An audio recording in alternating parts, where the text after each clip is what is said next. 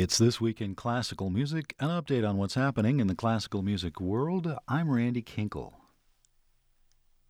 I've been the first woman to do a lot of things, and I'm really proud, but I also think it's pathetic. Marin Alsop, the first woman to lead a major American orchestra, the Baltimore Symphony Orchestra, said recently. Her point is that such ground should have been broken long before.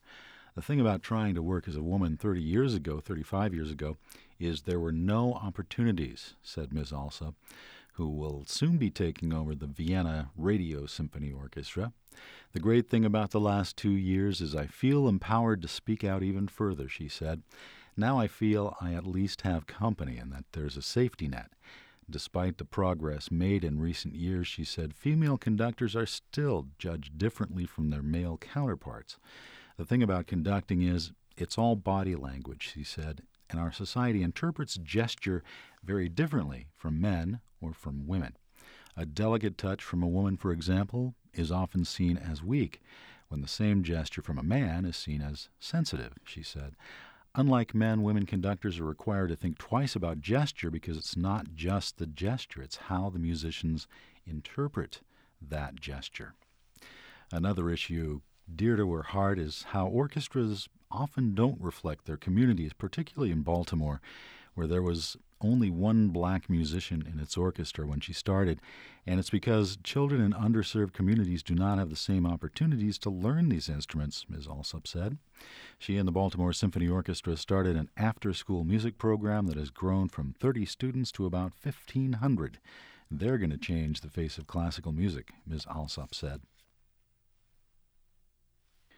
One of Russian soprano Anna Netrebko's recent Instagram posts, taken backstage during a performance of Aida at St. Petersburg's Mariinsky Theater, showed off the diva's makeup-darkened skin and started a flame war.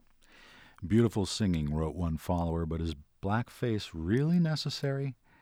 The conversation that resulted, sub-comments under one initial comment, filled nearly 6 pages online. Black face and black body for Ethiopian princess for Verdi's greatest opera. Yes, Netrebko wrote. Follower responded, but it is inappropriate to paint yourself brown to portray the role. You don't have to do this. Do you not understand that it is insensitive to people of color, or do you just not care? BS, she added in the chain of comments, followed by the comment, I am not going to be a white Aida. Other critical commenters were blocked by the artist. The politics of staging a fictional opera are one thing. The optics of how singers respond to those staging choices in their off hours is different. It's a reminder that all this stuff is right under the surface, says opera scholar and musicologist Imani Mosley. It's an issue that has real repercussions, even if it's nice-looking and not perpetuating of derogatory black stereotypes. The stories may be fiction, but the cultures they represent are not. For more on these and other items and events, check out our website at kbach.org, where you can also listen online. Look for the podcasts page to subscribe to This Week in Classical Music podcast. And we've got a couple others you can look at, too. We're also available on iTunes. For This Week in Classical Music, I'm Randy Kinkle.